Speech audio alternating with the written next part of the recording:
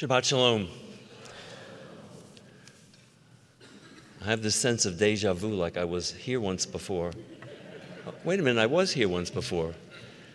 And it is a privilege to have our wonderful clergy and choir director uplift our worship on the wings of prayer.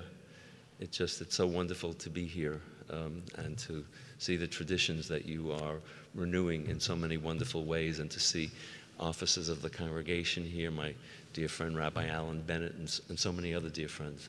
Thank you for indulging me on this occasion. It's been 5 years since I've stood up here and had a chance. So, you know, the story of the I'm going off a script now, of the snowstorm and the farmer who shows up at church, and he's the only worshiper, and so the preacher decides, well, he'll give him everything. And when he was done, the preacher said to the farmer, "How'd I do?" He says, "Preacher," he says, "you know, when I put out the food for the animals, if only one shows up, I don't give him the whole load."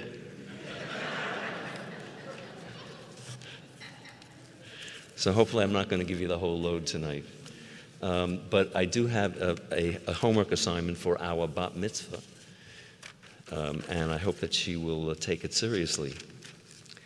Probably no one here tonight has made note of an obituary for Thomas J.J. Altizer, who died in November, which is surprising because his theological orientation merited a stark April 8, 1966 Time magazine cover in black with bold red letters that pointedly asked, "Is God dead?" I see a few heads shaking. Now all he earned in Time magazine was a teeny little reproduction of the column in just a little note that he had passed on to his eternal reward, maybe. Dr. Altizer, who taught at Emory University, questioned whether a benevolent God could exist in light of World War II and in light of the Holocaust. This God is no longer present, is no longer manifest, and is no longer real, he said. Time magazine focused mostly on how science and secularism were supplanting religion. But in a country where 97% of the adults back then believed in God, it touched off such ferocious backlash against the magazine and led to the vilification of Dr. Altizer, who was something of a showman himself. He was quickly ushered off the stage of the Merv Griffin show after pandemonium broke out in the audience, and was greeted at the stage door by demonstrators demanding his death. Altizer was one of the country's most hated, most misunderstood, radical, and prophetic voices of the past century, said theologian Jordan Miller, who considered Dr. Altizer to be his mentor. A tongue-in-cheek obituary appeared in the New York Times, meant to mock the death of God theologians. Atlanta, Georgia. God, creator of the universe, died late yesterday during major surgery undertaken to correct a massive diminishing influence. His exact age is not known, and the cause of death could not be immediately determined. The president was described by aides as profoundly upset and directed all flags to be flown at half-staff. Congress met in Washington and promptly adjourned after passing a joint resolution expressing grief and great respect for the departed spiritual leader. One senator objected on the grounds that the resolution violated the principle of separation of church and state, but was overruled by the vice president, who remarked that this is not a time for partisan politics. Reaction from the world's great and from the man in the street was uniformly incredulous. "At least he's out of his misery," commented one housewife in an Elmira, New York supermarket.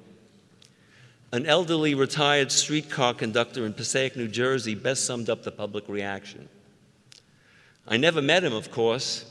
never even saw him. But from what I heard, I guess he was a real nice fellow, tops. From Independence, Missouri, President Harry Truman said, "It's a damn shame." In Gettysburg, Pennsylvania, former President Dwight Eisenhower and Mrs. Eisenhower declared, "Mrs. Eisenhower joins me in heartfelt sympathy to the family and many friends of the late God. Those of us who were privileged to know him admire the probity of his character, the breadth of his compassion, and the depth of his intellect." One Protestant theologian informed of the death of God declared, "I don't know who died in Atlanta, but whoever it was, he's an imposter." God's surgeon stated that the death was not unexpected. He had been ailing for some time and lived much longer than most people thought possible. The doctor continued, "God was an excellent patient, cheerful, compliant, alert. Every comfort of modern science could provide him was made available to him. He did not suffer. He just, as it was, slipped away from our grasp." When the winds of change sweep across society, zealous atheists attempt to discredit divinity. The Greeks coined the word atheos, meaning godlessness, in a time when doubts were rising about the efficacy of the Greek pantheon. Socrates was convicted of atheism and drank the hemlock. Atheism took root in 17th century England with the rise of capitalism. Philosopher Thomas Hobbes dismissed the religion as lies and fled to France, where he was welcomed by Voltaire and other French intellectuals who took up the challenge. The turbulent end of the 19th century produced many dramatic comments about the death of God, with Nietzsche and Heidegger its most recognized proponents. And of course, this credo was embraced by the former Soviet Union as the central state dogma. And I would note as a sidebar that Karl Marx, who of course embraced atheism, was the son of a rabbi. Judaism has had its shares of atheists, humanists, and secularists, including the brilliant second-century sage Elisha ben Abuya, who, although not an atheist, believed that there was no just higher power. He witnessed the accidental premature death of a child who died fulfilling several mitzvot. Each one would grant long life. When he sent the boy up the ladder to shoo away the mother bird before taking her eggs, Elisha lost his faith, declaring, "Leit din veleit dayan," there is no judge and there is no justice. 10 years ago, there was a resurgence of atheists. Richard Dawkins, author of The God Delusion, concluded, "The God of the Old Testament is a petty, unjust, unforgiving control freak, a vindictive, bloodthirsty ethnic cleanser, a misogynistic, homophobic, racist, infanticidal, genocidal, megalomaniacal, these are a lot of descriptions, sadomasochistic, capriciously malevolent bully." And he enumerated the crimes committed in God's name: war, persecution of minorities, terrorism, closing of children's minds, oppression of those with alternative sexual orientation. And he concluded that religion's disappearance would be an unmitigated good. Likewise, Christopher Hitchens' book, Religion Poisons Everything, holds that those who continue to believe in the unbelievable are morons, lunatics, or liars, and portrays creationists as yokels, Islam as a rather obvious and ill-arranged set of plagiarisms, Hanukkah as vapid and annoying holiday, and King David as an unscrupulous bandit. I guess he didn't like God very much. He says that terrorism is the result of religion itself and not religious extremism, because religion, by its very nature, educates believers to hate non-believers and encourages slaughter and conquest for God's greater glory, and therefore compels people to behave cruelly and violently. Thus, a world without religious faith would result in no Arab-Israeli conflict, because religious belief only aggravates such conflict, but it's the explicit cause of such conflict.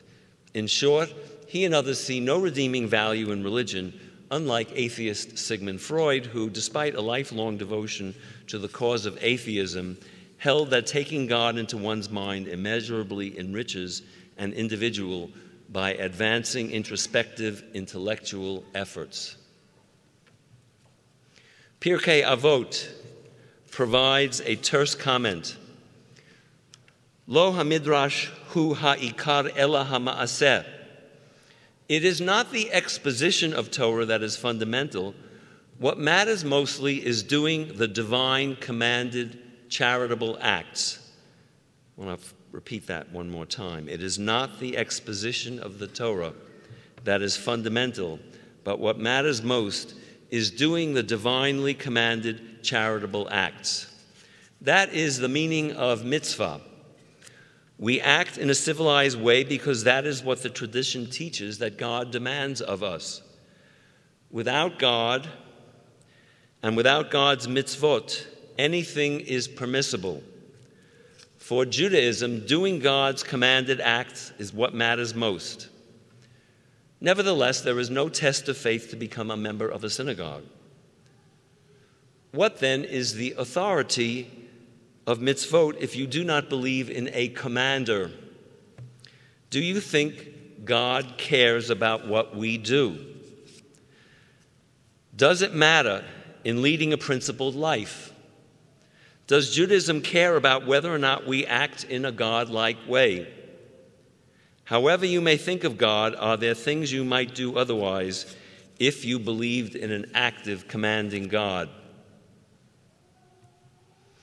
Rabbi Moshe Leib believed that every impulse, good or bad, could be put to the service of God. Even the denial of God is a way of serving others. How could the denial of God become a way of serving God? Even disbelief must have some purpose, he thought, or God would not have created it. He fell into deep thought, and when he realized that even this impulse could be put to good use, he taught, if someone comes to you and asks for your help, you must not say, have faith, God will help you. You must act as if there were no God, as if help could only come from you. And then you must take the place of God, as it were, and act with loving kindness. This approach to spirituality and service is summarized by the terse statement of Rabbi Chaim Stern in the Gates of Prayer prayer book. Pray as if everything depends on God. Act as if everything depends on you. Moshe Leib affirms that even the non-believer can live a life of mitzvot. A Talmudic comment holds that hachnasat orchim, providing hospitality to a stranger, is more important than study or even the worship of God. Genesis anticipates the Israelites' long stateless sojourn in Egypt with the comment, know well that your offspring shall be strangers in a land that is not theirs. The Torah is even more explicit in welcoming guests in Mishpatim, this week's Torah portion. You shall not wrong a stranger or oppress him, for you were strangers in the land of Egypt. You shall not oppress a stranger, ve'atem yedatem et nefesh hager, for you know the soul of the stranger, having yourselves been strangers in the land of Israel. With 36 warnings against inappropriate behavior toward the stranger, no other commandment is referred to as frequently as thou shalt love the stranger, because the stranger that sojourneth with you shall be unto you as the homeborn among you, and you shall love him as yourself, for you were strangers in the land of Egypt. Thus, the spirit of the Jewish mission is the search for sparks of divinity that make us more human and more sympathetic to the suffering of others. The challenge for us is how we can be better Jews. So I offer a recommendation and a homework assignment for our bat mitzvah and for everyone else here, even if you're not having a bar or bat mitzvah, by eavesdropping on two men in conversation. The first one said, "I count my blessings." "That's great, good for you," countered the second one somewhat dismissively. No, I literally count my blessings. I keep them here in this little notebook. And when I think of it, I number it, and I put it on the list. You're kidding me. It's just something I do. Number one, my health. That's pretty basic. Number two, I can still go bowling even with my bad elbow. Number 1,943, I like teaching, and I'm good at teaching. Number 2,845, it's quiet and warm in my apartment in the morning, and I can always have a cup of tea and look out my window. I mean, that's a blessing. That's an honest-to-goodness blessing, right? Number 3,971, turkey jerky. Turkey jerky. I'm at 7,904 right now. 7,904 blessings. You've counted 7,000 blessings? How long did it take? It started when I was 12. I had a fortune cookie. It said, "Count your blessings." So my recommendation for Mimi and for all of you and for me is not necessarily to count our blessings, but to count our mitzvot. I'm coming to your house in a year, and I want to see your list. I know where you live. We should keep a list and add an entry every time we fulfill a mitzvah. We all already have earned several here tonight. Shalom bayit, domestic tranquility, hachnasat orchim, hospitality to strangers, Talmud Torah, Jewish learning, ne'emanut, faithfulness, chesed, benevolent goodness, tikkun olam, healing a broken world, kiddush, candlelighting, challah. We're all off to a good start. So let's go home and keep the mitzvah list going. Amen.